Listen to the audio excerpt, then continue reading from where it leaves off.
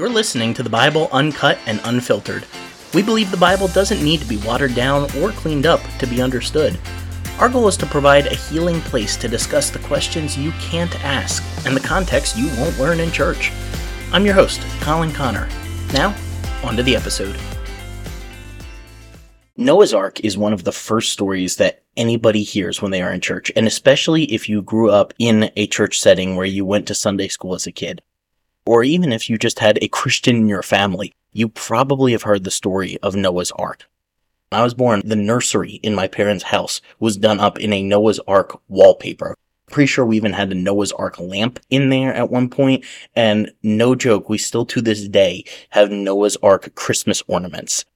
I remember I had one of those baby's first Bibles, and on the cover was a picture of a very cartoonish Noah on a boat with 4 other animals. This is one of the most common stories in the Bible, but do you know it as well as you think you do?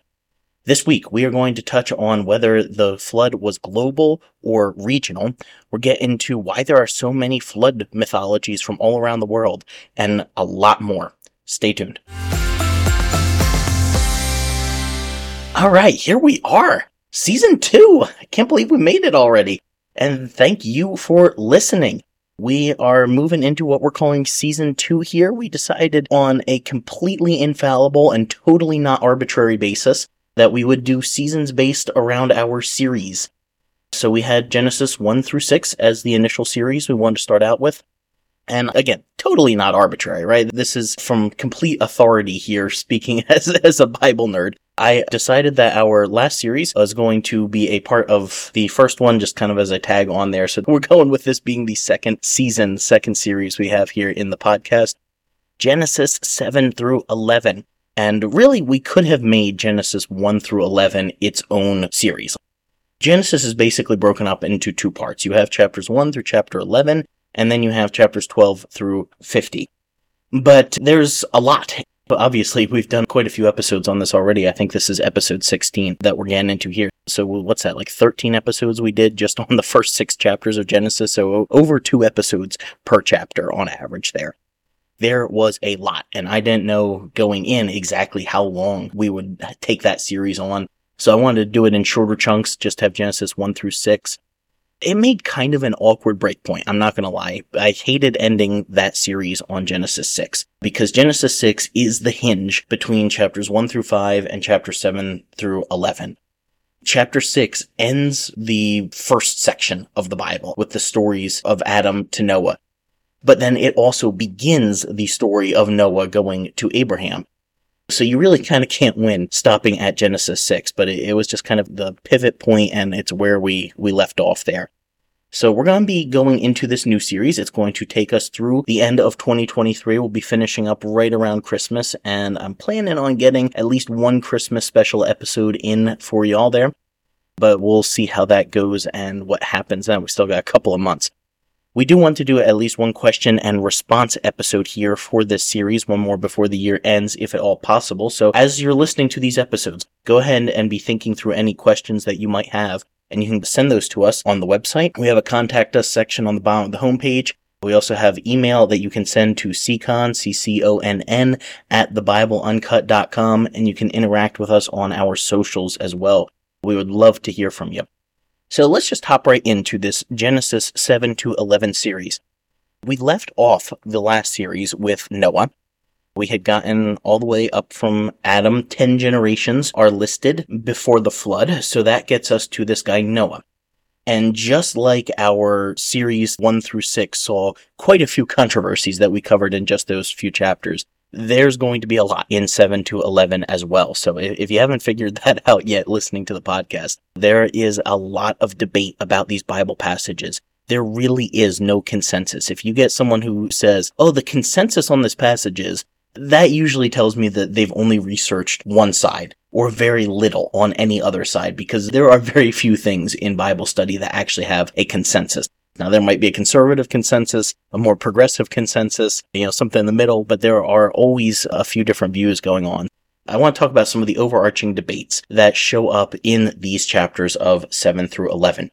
And there are controversies mainly of scope, as in how big was this flood, Did it just cover a certain region of the world, or did it cover the whole world? We want to talk a tiny bit about geology, fossils, and geological record, overlap with mythologies of other cultures, and then I want to touch as well on divine violence. So totally not some loaded topics that we have to cover today. But this should be fun. So let's just hop right in and start talking about the scope of the flood. In Genesis 6, God sees the overall wickedness of the world. It is very violent. That is what the Bible pulls out, is not just like generic wickedness of people being mean, but actually extreme violence of humans against other humans, against animals, against the land, I think is all implied there. And there's also the issue with the sons of God and the offspring, the Nephilim, and we have an entire episode on that if you have not listened, I highly recommend you go listen to our whole worldview of Genesis 6 episode, because that will change the way you read the Bible forever, and it will leave you with a lot of questions. But that all fits into where we are here, because God sees one righteous person on the earth. His name was Noah, and he instructs him on how to build this coffin, this giant box. A lot of times we picture the ark as a boat, but it would not have been according to the dimensions given in the Bible. It is basically a very, very, very large box. And he is to take the animals, plants, food there on the ark with him, his 3 sons, their wives, his wife, and they are supposed to stay there while the flood goes over the earth, kills everything else, and God starts over. There are 2 main views on exactly how big this flood was. There is a global flood theory, and there is a regional or local flood theory. So let me just start by getting into this global flood theory, because I think this is what most people are going to be familiar with, especially here in America, especially if you had any kind of an evangelical upbringing in church. You probably had this idea that the flood was over the entire globe, that the story expressed in Genesis 6 through about 9 is when the flood ends. That happened over every continent. Every square inch of the globe was covered in water. Now, if you didn't grow up in church and hearing these stories, that might sound a little ridiculous or insane to you, but I cannot stress enough how much this idea is embedded in the minds of many Christians when they think of the flood. And I understand why. There is a lot of language in the flood story that makes it sound as if this is over the entirety of the globe, if we are just reading our modern sensibilities into this ancient text. So the average 21st century person looking at this story is going to think that's what it's talking about. For example, right in chapter 7, verses 19 to 23, I'll just read part of this here. The waters prevailed exceedingly over the earth, and all the high hills that were under the entirety of heaven were covered, 15 cubits upward, and a cubit is about 18 inches roughly. So we're talking about several feet upward over the tallest mountains the waters prevailed, and the mountains were covered. And all flesh died that moved upon the earth, both fowl, cattle, beast, every creeping thing that creeps on the earth, every human. Everyone in whose nostrils was the breath of life of all that was in the dry land died. And every living substance was destroyed which was on the face of the ground. Both man, cattle, creeping things, fowl of heaven, they were destroyed from the earth. Noah only remained alive, and they that were with him in the ark. So yeah, that sounds pretty total. That sounds like it is over everything. And it continues, chapter 8. When the main rain has subsided, but there is still floodwaters over the world, verse 9 of chapter 8 says, But the dove that Noah sent out found no rest for the sole of its foot. She returned to him into the ark, for the waters were on the face of the whole earth. Then he put forth his hand and took her, pulled her in unto him into the ark. Chapter 9, verse 11, God says, I will establish my covenant with you, neither will all flesh be cut off any more by the waters of the flood, neither shall there be any more a flood to destroy the earth. This is where people are coming from, where they're going to say that just based on the face value of what that sounds like to us, it sounds like the Bible is saying the entire world was covered in water. It sounds really comprehensive. And then people will also try to argue from a fossil record, where they will say that certain things about fossils that have been found could indicate there was a global flood where the entire world was underwater. For example, sometimes there have been fossils of sea creatures found on top of mountains. Obviously, mountains aren't usually anywhere near the sea, and the sea creatures are definitely not near the tops of mountains, so that is a little odd. There's also things like fossil graveyards where large amounts of fossils are found. That means that a lot of animals likely died in the same place in the same time, so something catastrophic had to happen there, and they will attribute that to a flood. Along the lines of that, there's also the catastrophic geology that they will try to point to. And a lot of times this is going to be the Grand Canyon. That's kind of just like the go-to for a lot of people in this camp, is they're going to say something like the Grand Canyon had to be carved out by an extremely powerful force in a short amount of time, which is obviously very different than what most scientists would say about it. But this is a very prominent way of viewing the world around us. If you grew up in or lived in for a while a certain section of evangelical Christianity, particularly in America. And lastly, these people will point to a widespread corroboration that they see of flood mythologies across the world. And this is something we'll get to at the end of the episode, but there are several cultures all throughout history who have had mythologies of large floods. These people would say then that if you are able to find these flood myths from all around the world, that implies that this happened all around the world to impact people enough that there are so many stories about it. Now, all of that being said, there are also a large number of Christians who do not believe that the flood covered the entire world. They would believe in a regional or local flood. So they would respond to these arguments by saying that the cosmic language that is used here, the entire world was covered and water was over the face of the whole earth and all flesh had died, stuff like that, is actually somewhat hyperbolic. And we'll touch on that more in a second, but I just want to throw that out here as their response to that. They would also point out that there is no clear consensus about fossils. Yes, there are some oddities in the fossil record, and everyone has a different explanation for that. But there is no strict consensus where everybody agrees, oh, this fossil came from this event, or something like that. When it comes to geology and the Bible, it's a lot like politics. Your beliefs color what you see. You can have two different people, take a Democrat and take a Republican, and show them the exact same news story, and they're going to have completely different ideas of what the takeaway is, what the problem is, what the solution is, and it's kind of like that here with geology in the Bible. People tend to come to geology with their presuppositions already in mind. So if you are a young Earth person where you think that the world is only 6,000 to 10,000 years old based on dates and ages in the Bible, which we talked about that a little bit in our episodes on chapter 4 and 5. I think 5 especially is where I got into it, so definitely recommend you go back and listen to those, because coming from someone who grew up in a young Earth position, I went around saying that the Earth was 6,000 years old. In fact, I was one of those people who said it couldn't possibly be as old as 10,000 years, because if you add up this stuff in the Bible, you're getting 6,000 to 7,000. So if you say 10,000, you're a compromiser even for that. It was bad. So coming from someone who grew up in that, I've had to look at this now as an adult and realize that the Bible's genealogies are not meant to give us a reconstructed timeline of human history. I get into that more in our episodes on chapters 4 and 5. Definitely check those out there. Going back to the geology, so everyone's coming to it with their own presuppositions, their own assumptions. If you think the Earth is 6,000 to 10,000 years old, or some other variation of young Earth, you're going to see these fossils, and it doesn't matter what carbon dating says. It doesn't matter what other paleontologists say. You're going to say, this cannot possibly top 10,000 years, or whatever it may be. So you're going to throw out other evidence that doesn't support your theory. And the same thing the other way around. If you're coming from an idea that these creatures that are found lived long before humans, didn't intermix, we're talking hundreds of millions of years ago, then you're not going to look for an explanation of how this could be something from 4,000 years ago. So really, when it comes to the fossil record, there is no clear consensus. Everyone is coming to it with their own tinted glasses on and applying that filter to what they see. Responding to the third point of a global flood, people would say that there is actually a lack of consistent geological evidence. So you can't necessarily just point to something like the Grand Canyon and say, see, this proves a worldwide flood.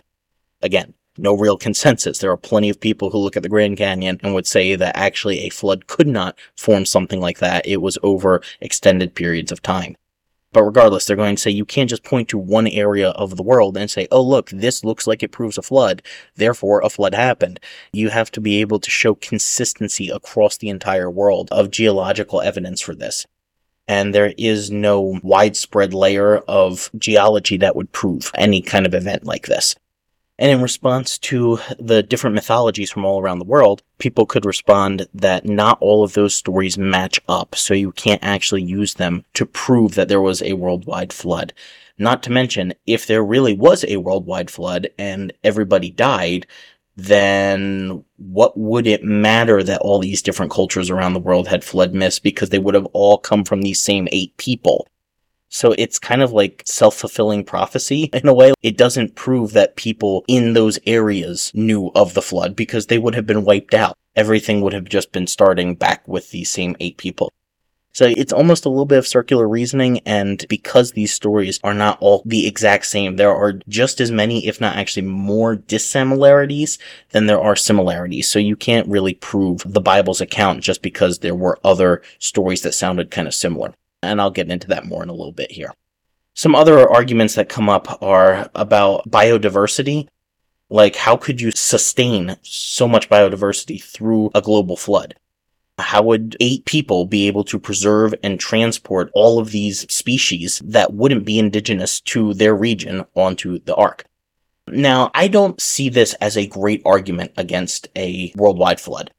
And here's the reason why. If we're talking about any kind of flood that a deity sends, because that's the idea here in this Bible passage, that God sends the flood, that is a miraculous event.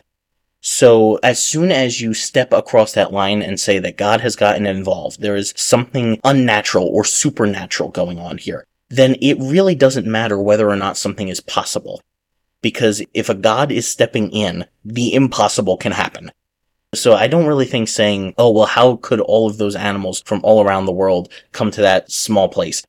Okay, we're talking about a god flooding the earth because there were half-human, half-divine warrior giants roaming the land. Okay, like, this is crazy to begin with. I think if God wanted to send a few animals to Noah, he could make it happen. That's the least of our concerns from making this story happen. So if you are accepting that God sent this flood, you have to accept that miracles in this story could happen. God could send the animals. To me, that's not a great argument to use. What I think is a better argument is talking about how could certain aspects of this even be possible. Like the amount of water that would be needed for the entire earth to flood. And then on top of that, where did it go? What happened to this water after the flood? It couldn't all have evaporated, and it didn't just all become the ocean, because there's a lot of difference between where the ocean is and where the top of mountains are today. So what happened to all of the water that was up there for that time? That's a big thing for me, is like, where did the water come from? Where did the water go? How about the logistics of how 8 ancient people could have built an ark, not using any form of modern tools? I realize the ancients accomplished some incredible stuff, so I'm not saying they couldn't have built some really impressive things, and I realize they have 100 years in the biblical story, so I guess it's possible. But we have to realize that these were ancient people. They weren't dealing with power tools. It still seems like a really big feat. And that's why I always kind of laughed at the Ark encounter over in, I think it's Kentucky, that Ken Ham and Answers in Genesis built back around 2016 or so. Because people would say, oh, see, this proves a boat like this could be built. Okay, no one is doubting that a boat that size could be built. What people doubt is that an ancient family of 8 people could build a boat that size. So it really doesn't prove anything there. So really, these logistical questions are the ones that I think are more interesting to focus on. And there are absolutely answers that people on a worldwide flood side would have. But this just kind of gives you a little bit of a representation of the back and forth you'll get for that position. For the local or regional flood position, these are going to be people who would say that the story as told in the Bible could still fit a localized flood. Now, it still would have been rather large. It would have been over a large section of the Middle East where people would have been at that time, but it hardly would cover the world as we know it today. Now, the reasons that they give for this, there are several. The biggest one deals with how you interpret certain words within the text. Because, see, the Hebrew term that's used for earth in the Bible, and really there's 2, so both of the Hebrew terms for earth in the Bible, can be interpreted as land or region, which could suggest a more localized flood event. See, whenever you see the word earth in the Bible, you can't just think of the planet Earth like we think of today. Because these were ancient people. They didn't have an understanding of the globe as moderns think of it. And I talk about this a good bit in the Stuff You Don't Know about chapters 1 through 6. The ancient cosmology of the Bible was almost like a snow globe, where you had this idea of land in the center, and usually whichever people group was talking at that time, their land was assumed to be in the center of the world. And then all around that, you had the waters. And this was just a completely flat plane of existence. And over that, there was some sort of a dome that kept back waters in the sky from falling onto the ground. And that makes sense from an ancient mindset because, well, sometimes the sky falls down a little bit where it rains. And it's blue up there, it's blue down here at certain points, so it must be water up there that just kind of leaks down when it rains. So that's the ancient understanding of the way the world would have looked. When they said Earth or world, they weren't thinking of a globe, they weren't thinking of a sphere, they weren't thinking of the planet as we think of it today. I really think that a lot of times when you see the word Earth or world in the Bible, it's actually a better idea to sub in the words land or region. I realize this isn't necessarily going to work 100% of the time. But for the times that it does, it can really change the way you understand a Bible story. Because you have to realize that these people were talking about the world as they knew it. When these people were writing down these stories, God did not give them some divine understanding of how the world worked better than everybody else of their time. He didn't magically say to them, oh yeah, there are actually people on this other continent that's North and South America. There are people on that side of the world too. There's a hemisphere over there. He didn't say that. These people didn't know that. The ancients writing these stories, they didn't even know about people on the far reaches of Europe and Asia and Africa. They knew about the Middle Eastern area, extending a little bit into Asia, a little bit into Africa, and a little bit into Europe, and that was it. That was the world to them. They didn't know of anything beyond that. So when they talk about the earth or the world, they are talking about the earth and the world as they know it. And so I think you can already see how that could make a major difference for how you view this story. Because all of those instances that we read earlier of the waters covering over the whole world, if you understand that as the world as they knew it, well, that's a much smaller area. If you understand it as the land or the region was covered and everything that lived and breathed on the land died, well, that's talking about their area. That is still completely consistent with a biblical mindset. You can have complete faith in the biblical text and take a view that this was a regional flood. And even though there is talk of all of the people, all of the animals dying, there's still an answer that people bring up for this, and it's that is often hyperbole in the Bible. And now it's time for Rants with Colin, the part of the episode where Colin comes out and rants about something. There are some preachers who will go around and saying that all always means all. I don't know if it's in many different circles. I don't know how far it extends. It's definitely in more conservative evangelical circles where preachers will say, when you see all in the Bible, it always means all. I remember several different preachers thinking that they were being clever and not realizing that every other preacher has already done this. And they'd say, you know what, I looked up that word all, and I tried to see what it meant in Greek and Hebrew, and you know what it meant? It meant all. And they would just try to sound cute with it, and I was sitting there going, really, I've already heard this half a dozen times. You're not creative. But the problem with that is all doesn't actually always mean all in the Bible. Let's look at several different instances of what I'm talking about here. Let's just look going off of the New Testament. If we just start in Matthew, you have Matthew 2:3. When Herod the king heard these things, he was troubled, and all Jerusalem with him. Did all of Jerusalem know about the birth of this baby? We're talking about a few astrologers in his court, probably late at night. He's not spreading this around Jerusalem. Now, even if a few other people did, does that still mean that every single person in Jerusalem knew about this? Because remember, you can't claim hyperbole here if you're saying that all always means all. All doesn't always mean all because it doesn't here. Surely not every single person in Jerusalem knew about this or was concerned about it. This happens in the next chapter as well. Then went out to him Jerusalem, all Judea, all the region about Jordan, and were baptized of him. Did every single person in all of Judea and the entire region around Jordan come and get baptized by John?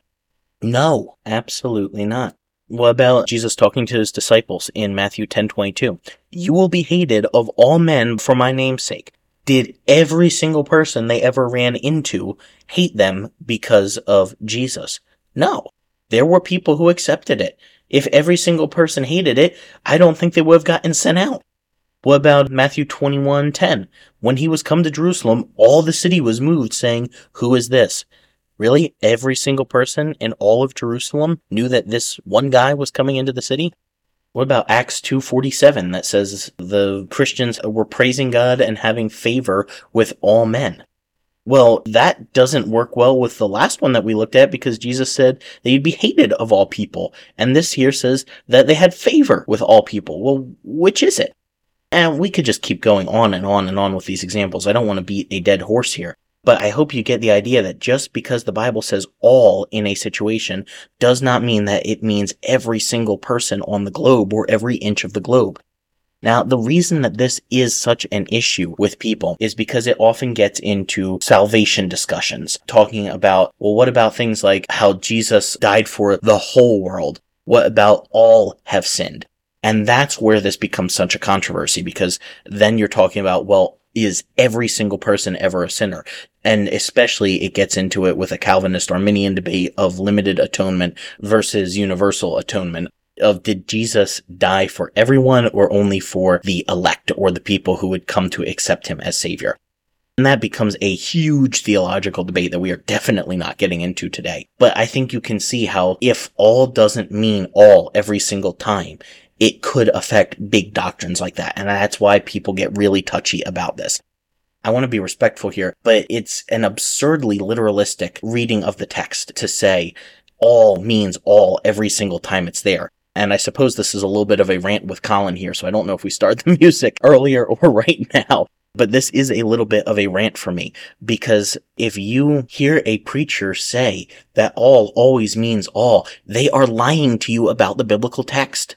And I want to be kind about it, because I don't think they have any ill will. I think they're trying to be pithy and they're trying to get across a point. And a lot of times it's people who want to say that God loves everybody and Jesus died for everybody. And I'm good with that as far as that goes. But the problem that we run into is they make up these statements and then they don't think them through enough to go, is that actually true?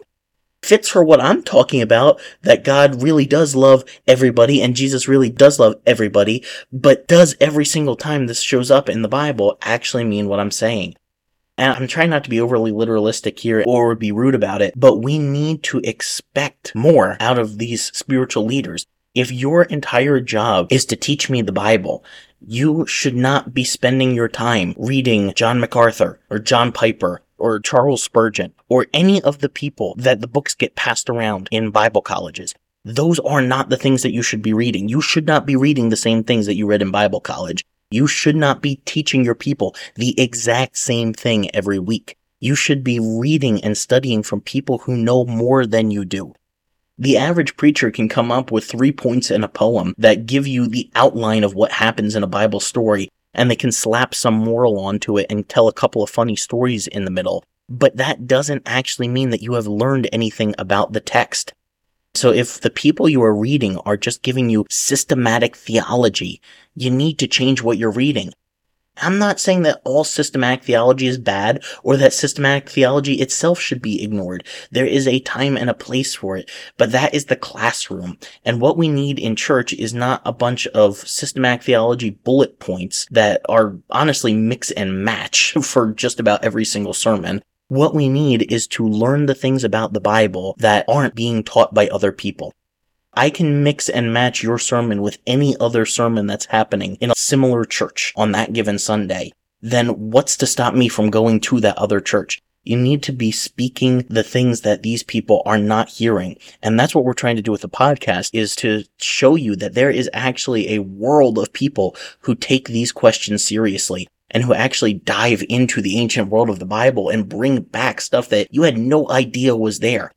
You can be someone who went to church for decades, scores of years, and have never heard some of what we've talked about in just 15 or 16 episodes here. Because the average preacher is just giving you systematic theology. They are outlining for you the story, and they're not adding anything to the basis of knowledge that is out there. And that's not what we want to do. I realize I'm being a little harsh on how I'm harping on this. And I have more patience for people who are bivocational in this, because there are a lot of bivocational pastors where they are doing their best. They do not have the time to sit down and study for hours on end. So they go with what's approachable for them. And I get that. And you know what? If you are out there and you are serving a church and you are doing your best, I respect you. I do not want to put you down at all. Thank you for what you're doing. But by the same token, there are a lot of people who are getting paid to study the Bible. And they are not actually doing that. They are reading books that are teaching them the exact same thing that they heard for 4 years in Bible college.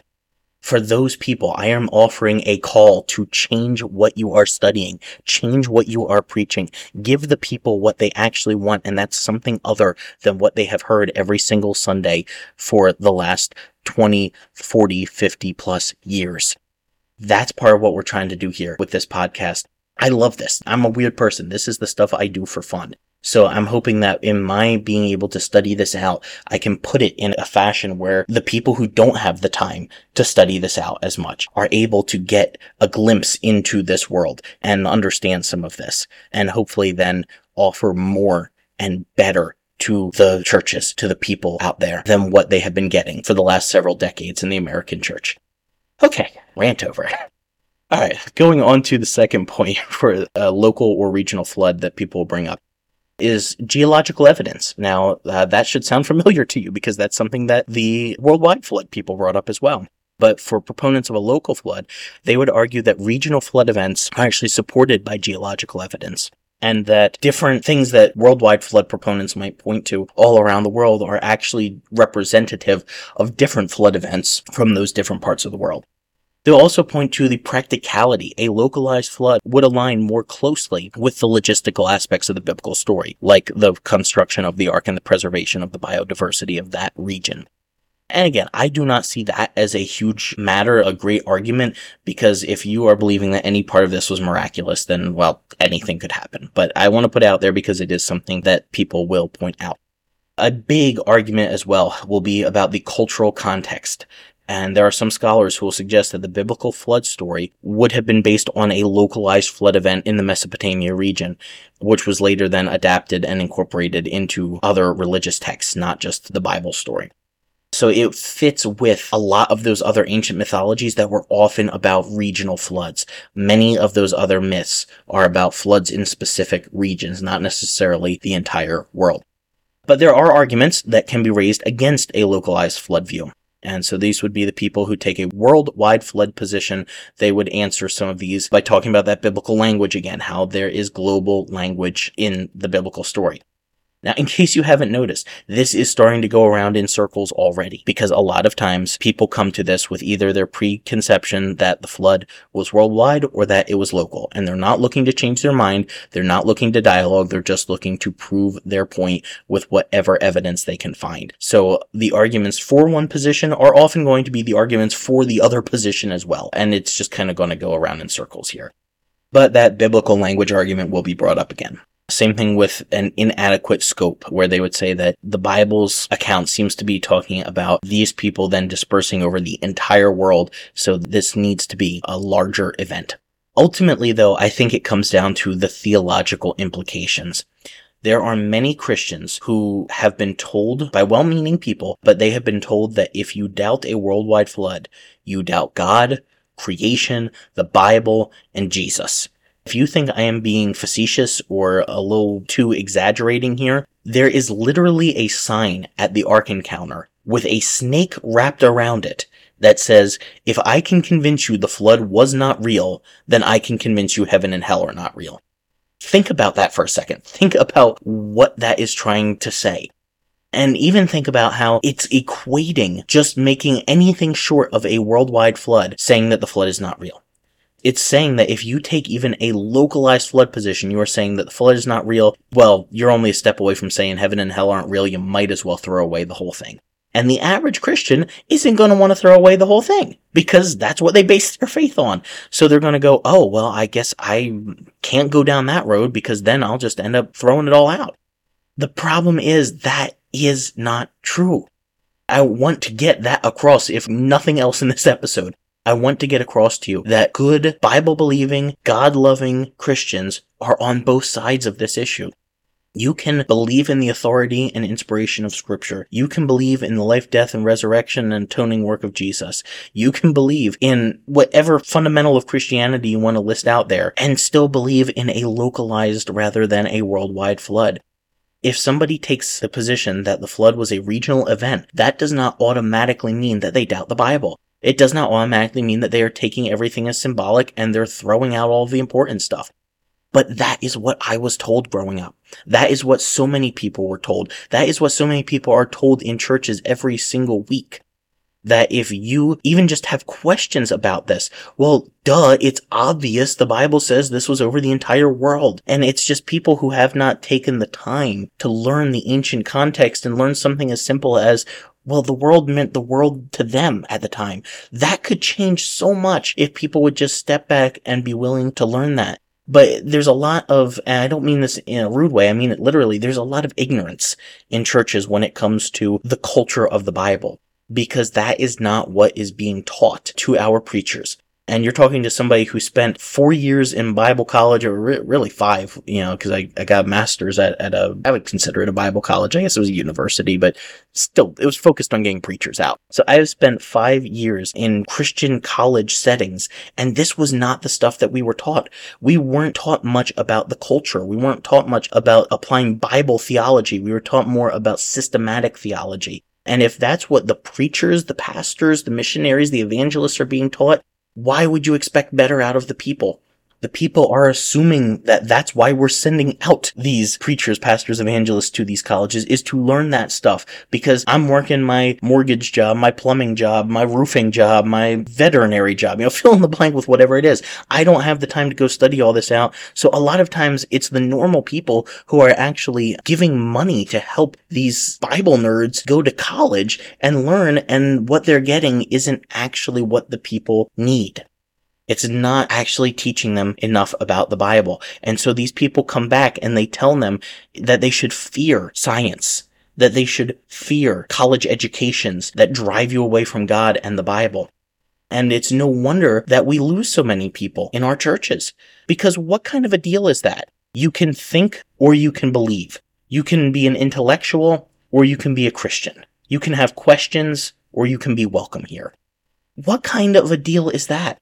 It's horrible. It's awful. It is damaging to a person's psyche to be handed that, to be told you can't ask questions about this or you're going to be blacklisted within a church. You're going to be looked at funny. You're not going to be asked to teach a Sunday school class. Can you blame these people then when they think that this is the only way you can think and be a Christian? If you can't tell, this gets me pretty heated because I don't think that you should have to turn your brain off at the threshold of the church door. I think that the Bible invites discussion. I think that the Bible welcomes it. I think that there's a diversity of opinions that we can learn from when it comes to the Bible. We're talking about an ancient document that is half of a world away and a couple thousand years away from ours. We can't assume that we have the one right way of viewing this. It is not our culture. There is stuff we are going to miss. So I think that's why things like this podcast are so important, is to tell the average person in church, it's okay to have a different opinion. It's okay if you think the flood may actually have been regional. It's okay if you think that God may have worked through evolution. It's okay if you think that millions of years have happened in human history. It's okay if you question X doctrine or wonder about Y teaching in the church. That is okay. We should not be chasing out these people. And I know the average church isn't trying to. They'd say, oh no, we welcome questions. Well, ask the people in your church. Look at the people who have left. That will tell you whether or not you're actually welcoming questions. You may think you are, but if you cannot sit with people thinking differently than you and allow them to serve alongside of you, you are not actually comfortable with that. The church should be a place of unity, not a place of uniformity. It should be a place where we are centered around Jesus and living out his ethic, not a place where we demand everybody think exactly the same as us.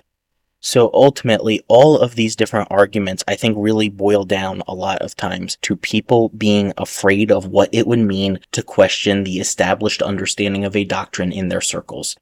They do not realize, because they have never been told, that there is a vast array of good, Bible-believing, God-loving Christians out there in the world who believe a different position. A position that they heard was heresy, a position that they heard meant you actually hated God and were ready to throw out the Bible. You were both feet out the door. That's not true. You can believe the Bible, you can love God, and you can hold two different positions. You can even be unsure of what position you want to take at any given time. That's okay. Life is a journey. It is not something where you have to have everything figured out all at one time. So if your concern about all of this can be boiled down ultimately to, well, if you believe the flood was local, then aren't you just throwing out everything about the Bible? I want you to be able to lay those concerns aside and just consider this story over the next several weeks with us, free of any of the stress. Don't think of this as you have to make an opinion at the end of our series. Don't think of this like I'm trying to push you to any one view. Personally, I don't care which side of this that you land on. I don't care what side of any of this you land on. If you are listening to this podcast, then you are taking time out of your day to study and think about what I consider to be one of the most beautiful and life-changing books that has ever been written. That's a win. You don't have to come to the same view that I do.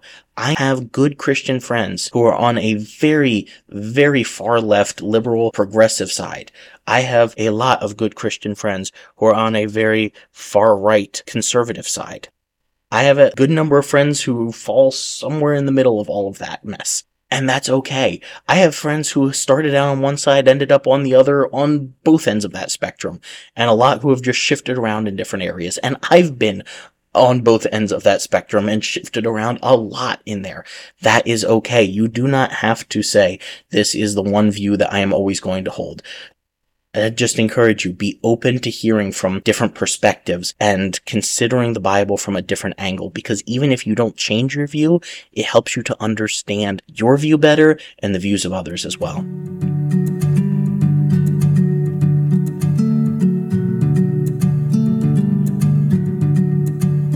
We have to take a few minutes here and talk about geology in relation to the flood.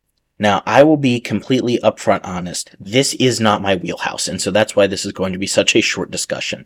I am not a geologist. This is not my area of expertise, and I don't want to try to sound smarter than I am here, because then I would just absolutely end up failing at that. I am a Bible nerd through and through, so I will try not to step too much out of my comfort zone.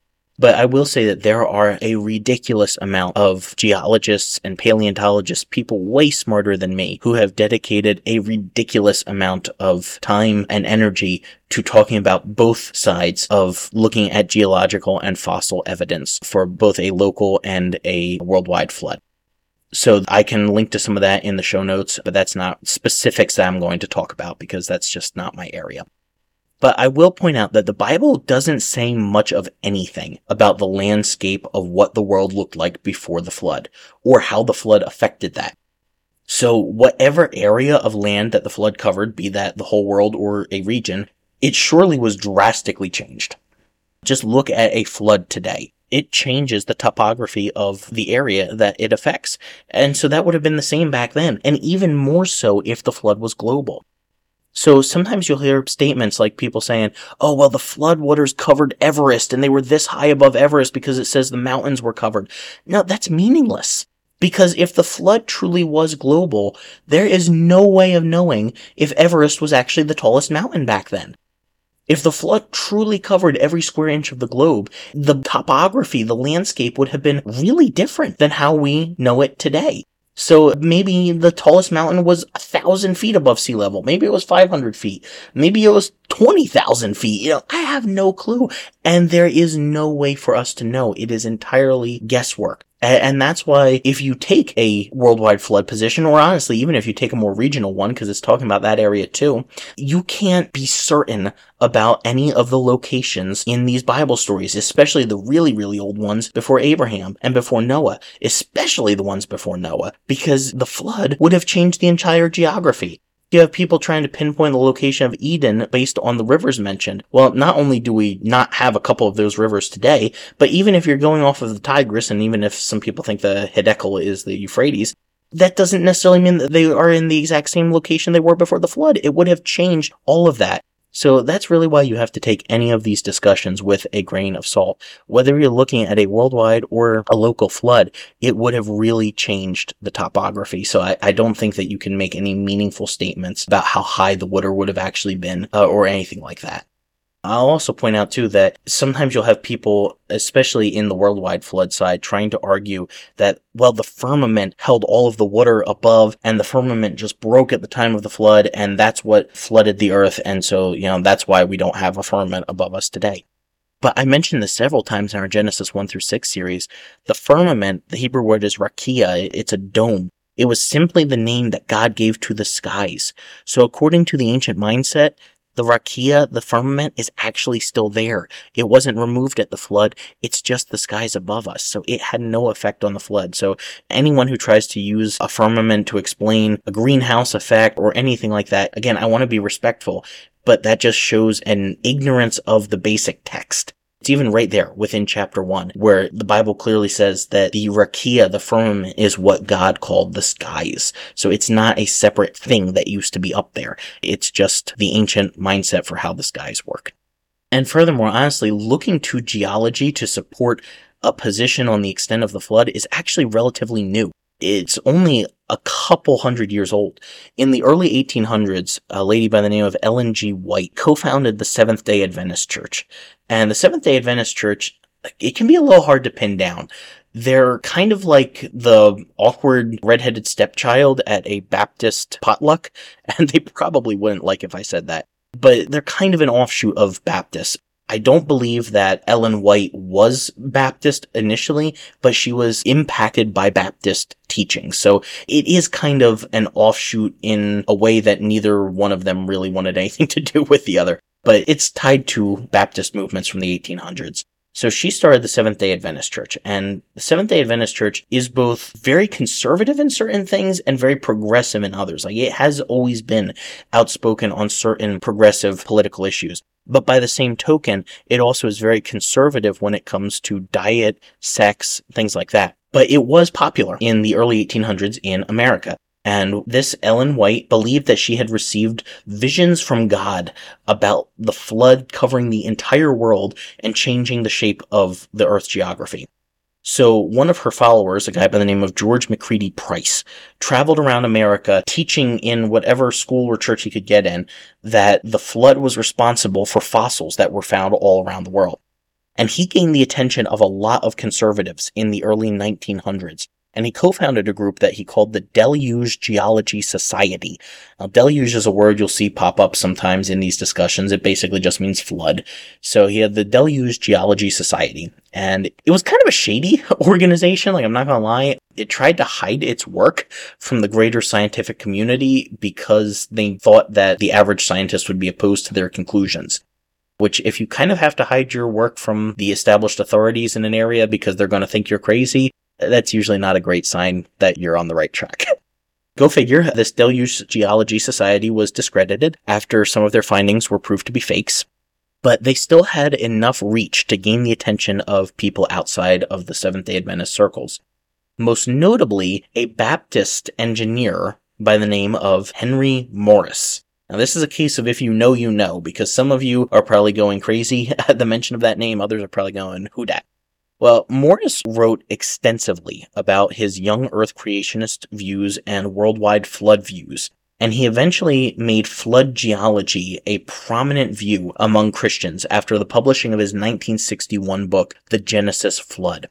That was major in the evangelical world, because now you have people interested in this stuff as we're starting to learn more about these different digs and archaeological sites across the world. We're finding more fossils, we're finding more sites from Bible times. People are getting curious about this. And so Morris is attributing all of this fossil record, geological stuff to a worldwide flood.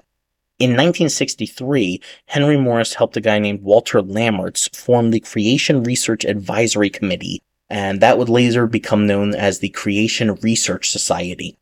Now, in 1976, Carl Weiland formed the Creation Science Association. There's a real low bar for the naming of these groups. All you have to do is throw creation in there and probably science or research and you're good to go. So if you're confusing which society and group is which, don't worry, so am I. 76. Carl Weiland forms this Creation Science Association for the purpose of being basically an Australian copy of the Creation Research Society that Morris formed. He was making an Australian wing of Morris's Creation Research Society. Now, some of you may know where I'm going since I said Australia. If you don't, just hold on to your horses here.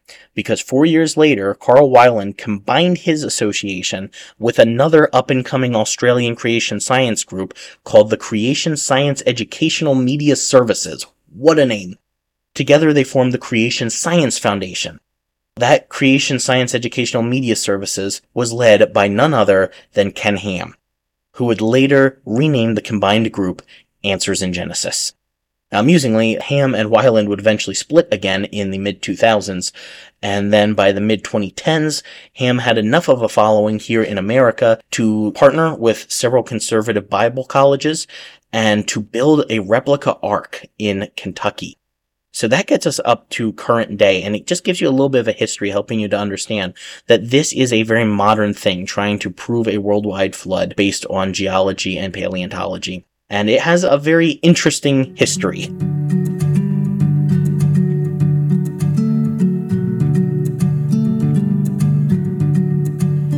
Okay, let's talk about some of these ancient flood myths. Now, when I use the word myth, I want to clarify that a myth is not automatically something that is untrue. A myth is simply a story explaining how the world works. This is where you get C.S. Lewis famously saying that the Bible was a true myth, or the story of Jesus, the truest myth ever told, or there's different varieties of it that you can find online. But basically, he was saying that this is the greatest story ever told. So when I use the word myth, I'm not automatically saying something fantastical. I'm just saying that this is a story explaining how the world worked. Now, there are all kinds of flood mythologies from all around the world. If you thought that the Bible was the only story of the world having a flood, no, not at all. And in the last couple hundred years here, as archaeology has really expanded, we've been able to find dozens upon dozens of ancient flood stories from nearly every corner of the world. The most popular of them is called the Epic of Gilgamesh. And I've referenced this in our previous series because it kind of ties into the Bible's creation account as well. But what most people know the Epic of Gilgamesh for is the second half. It's divided up into two halves. The first half is kind of like the creation story, and it deals with the guy named Gilgamesh. He was the king of Uruk, and he was being hunted down by this crazy animal-like man named Enkidu. And Enkidu was formed by the gods. I think that's what we talked about in the previous series. But despite this conflict, eventually Enkidu and Gilgamesh form a friendship, and when Enkidu is killed by the gods later on, Gilgamesh seeks out eternal life from an immortal human named Utnapishtim. And Utnapishtim had previously survived a great flood thanks to some quick thinking by a crafty god named Enki. Enki had instructed Utnapishtim on how to build a boat that would protect him and his family from the wrath of the other gods. And the story continues beyond there into the second half, but that's the main comparison for our purposes. So you can see some comparisons there with a boat needing to be built, the gods sending a flood, and this one person surviving. And I do want to point out, it is not Gilgamesh who survived the flood. I think a lot of people think that. I know I did when I first heard about it, just because it's called the Epic of Gilgamesh. But Gilgamesh is the guy trying to find eternal life, and so he goes to the flood hero, the one who was granted eternal life, and that is Utnapishtim. So in the Epic of Gilgamesh, Utnapishtim is the name of the Noah-like figure. The second most commonly cited ancient flood myth is very similar. In fact, they're probably connected very closely. It's called the Atrahasis epic. It is roughly 3,700 years old, so we're talking about 1,700 years before Christ. The Epic of Gilgamesh one was about 3,800 years, so they're both in the, somewhere around 3,500-year-old range. So older than the Bible accounts. And the Epic of Gilgamesh is Mesopotamian. Atrahasis is an Akkadian story. In that story, the god Enlil, I love these similar names, right? We've got Enkidu, Enki, and Enlil. But Enlil wants to wipe out humanity, but Enki shows up in this one as well, and he warns a human named Atrahasis, tells him to build a boat. You get the idea from there. We got a couple honorable mentions to go through. The Greek Deucalion is one of several Greek flood myths, and in it, the Titan Prometheus, and the Titans were basically like gods, Prometheus instructs his son, named Deucalion, to build a box to survive a flood. The box lands on a mountain at the end, so again, a lot of similarities there. Hinduism has tales of 14 kings of the world that were called Manu, and the god Vishnu warned the 7th Manu of a coming flood by instructing him to build a boat. There's also overlap in Buddhism and Jainism. I would recommend, check out, I know this sounds basic, but check out the Wikipedia article on this. Wiki has well over 50 ancient flood myths documented. I put the link in the show notes, but it's really interesting reading through what is known on some of these stories and comparing and contrasting with the biblical narrative. Now, I will say, a lot of these flood mythologies from around the world, we don't have complete versions of. Details are often sparse, and you also have to consider Christian influence. For example, a lot of times, creation science groups like Answers in Genesis like to cite the Hawaiian flood story, because its hero's name is Nu'u, and you can hear some similarity between Nu'u and Noah.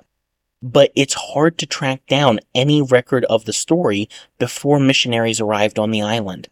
And this happens all across the world, where yes, we have these flood mythologies, but they were gathered by Christian missionaries going to these places. So we don't know how much was the actual way the story went before the missionaries got there. We don't know how much they read into it and said, oh, this sounds like the event I know, so I'm just going to interpret it that way.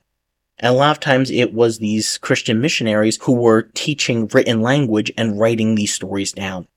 So we have to be careful trying to look at these stories and saying, oh, this proves the biblical account.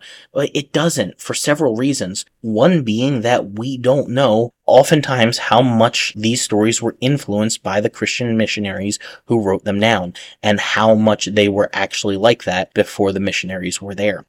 We have to take that into consideration. We also have to realize that some of these stories are older than the Bible. So if anything, the Bible was drawing on those. Now I realize when you're talking about that, you can also counter that maybe there really was some sort of a flood event back then, and all of these different things are drawing on that. That's fine. But you can't say, oh, there is the Epic of Gilgamesh that talks about a flood, therefore it proves the Bible. Well, the Epic of Gilgamesh is a different story than the Bible one. So how do you know that the Bible account, especially since it's the younger one, doesn't prove the Epic of Gilgamesh? How do you know that it doesn't prove the Atrahasis epic? You can't just say, oh, these are all flood stories, therefore it proves that mine is right. All that these stories prove is that several ancient cultures had a mythology that included a flood story. It doesn't prove anything further. Now, it may very well be that all of these trace back to a true story. Or it could just be that they all reflect a common original myth, or that these cultures just overlapped on these ideas. If you were going to write a superhero story today, there would be certain expectations. You'd probably have a family member die that changed the course of that character's life. You're probably going to have some sort of a conflict point with something that defines the hero's life moving on. Be that a bat with Batman, a spider with Spider-Man, or some form of radiation for so many other heroes. You're going to have these different beats that you are expected to hit in the story. And it's the same thing back then. The Bible wasn't written in a vacuum. The authors had certain things that they were expected to draw on. If you're going to talk about the origins of humanity, you're going to have a flood story in there. So it's both drawing on and also subverting those stories at the same time.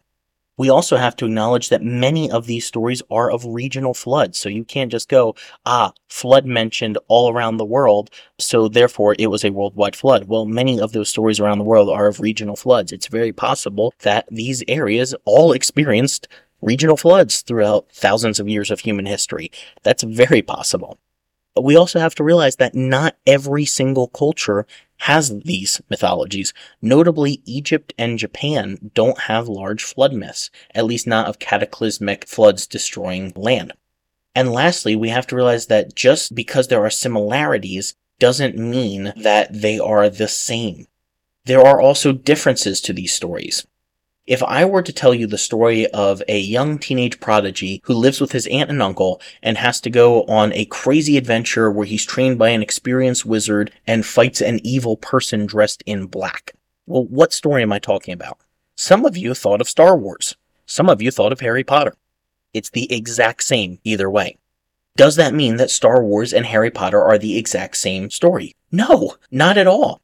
Now, there are certainly similarities, and plenty of people have talked about those, but you also have to acknowledge the differences. There are a lot of differences in those stories, and just because there are similarities in these flood mythologies doesn't mean that they are all telling the exact same story. There are so many differences as well, and you can't just pull out the similarities and ignore the differences. We have to consider both.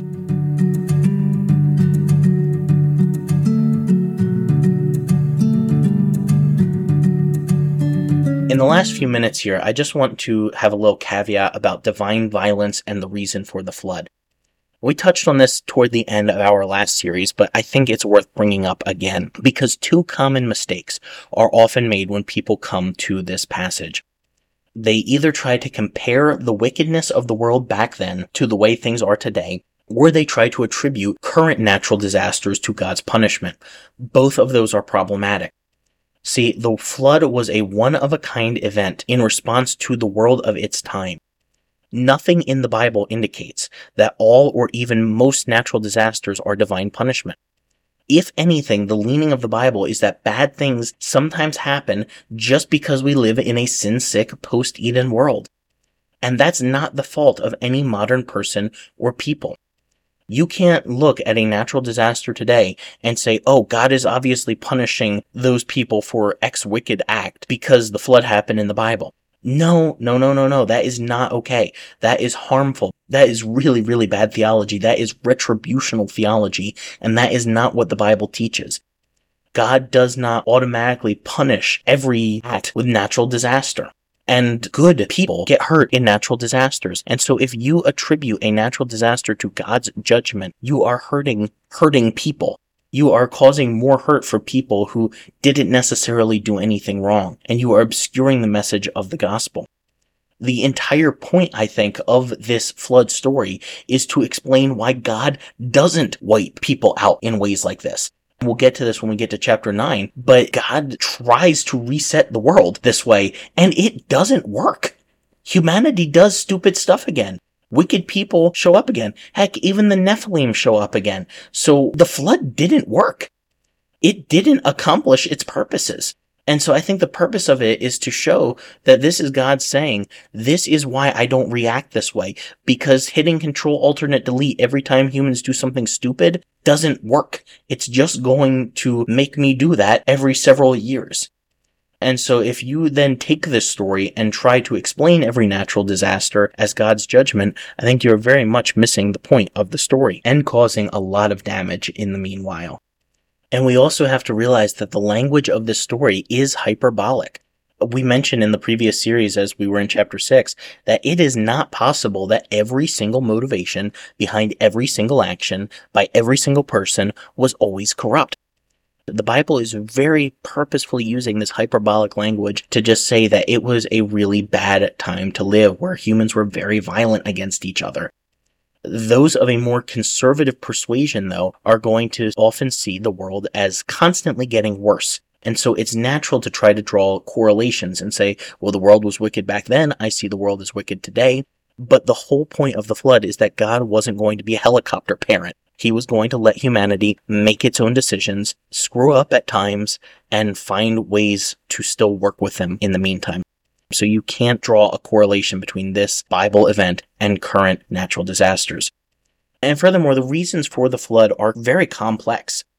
A lot of ancient myths attribute their flood accounts to the pettiness of the gods. For example, in the Atrahasis, and I think even in the Epic of Gilgamesh, the gods are said to wipe out humanity in a flood because humanity was being too loud. That's literally the only reason. So when the Bible draws on that pre-existent material, it tries to make it a little bit better and say, well, yes, this horrible thing happened, but it was actually because of how horrible humans were being to each other. See, the Bible attributes the flood to one explicit cause and one implicit cause. The explicit reason is humanity's violence against other humans, animals, and the land.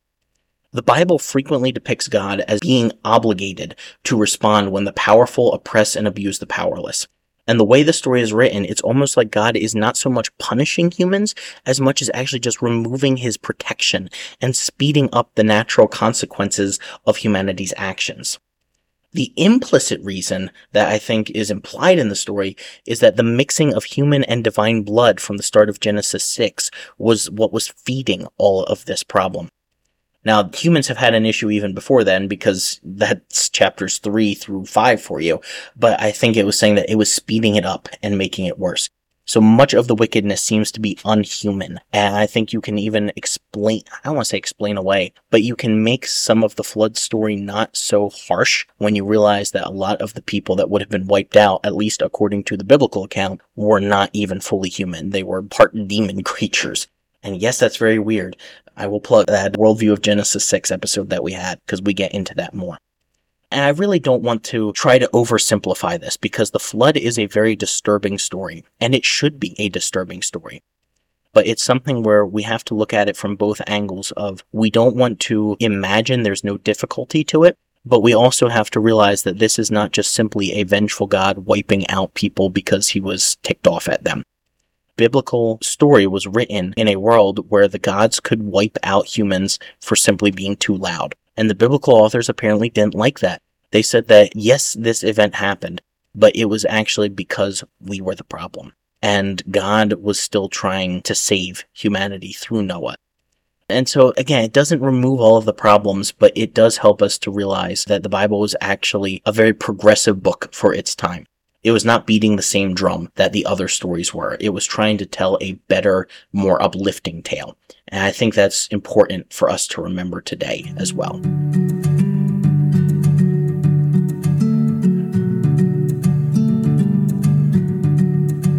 Okay, we have covered a lot today, and I hope this has helped as we are getting into the study, because this is all stuff that is definitely going to come up more in chapters 7 through 11. And it helps when I don't have to spend too much time in each episode laying down all of this groundwork. I could just say, go back, listen to the Stuff You Don't Know episode. And if you get anything out of this, what I really want you to see is that it is possible to be a good Christian and take a differing side than other people that you know on this. The Bible is a very complex book. It is a very ancient book, and it was written to invite dialogue. And so if you come away from this thinking about the text more, talking about it more, then that's a win in God's book, because you may not come to the exact same conclusion I do. You may not come to the exact same conclusion your pastor does, or your spouse does, or your friends do. That's okay, because now you're talking about it more. Just remember to dialogue respectfully. This is not something that we need to be getting our stoning stones out. This is not a hill to die on. This is a place where we can talk about the Bible and learn from each other. Now, next week, we are going to cover chapter 7, and we are specifically going to highlight the flood as decreation, because there are all kinds of hyperlinks in that story back to chapters 1 and 2 of Genesis, where the flood is shown as a complete inversion of the creation account. And it's like creation is falling back in on itself into chaos. And we're also going to cover some more similarities to the Gilgamesh and Atrahasis epics, and we're going to address the theory of the time-traveling ark. Seriously, it's going to be weird, but it's going to be awesome. So, until then, stay curious and keep asking questions about the uncut and unfiltered Bible. You've been listening to the Bible Uncut and Unfiltered.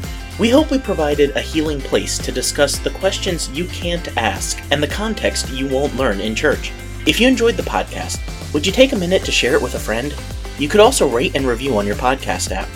If you'd like to donate to keep our work going, you can go to our website, thebibleuncut.com, and click on the Support Us tab. While you're there, check out the recommended resources and blog where we post show notes and other articles. Thanks for listening. We'll see you next week.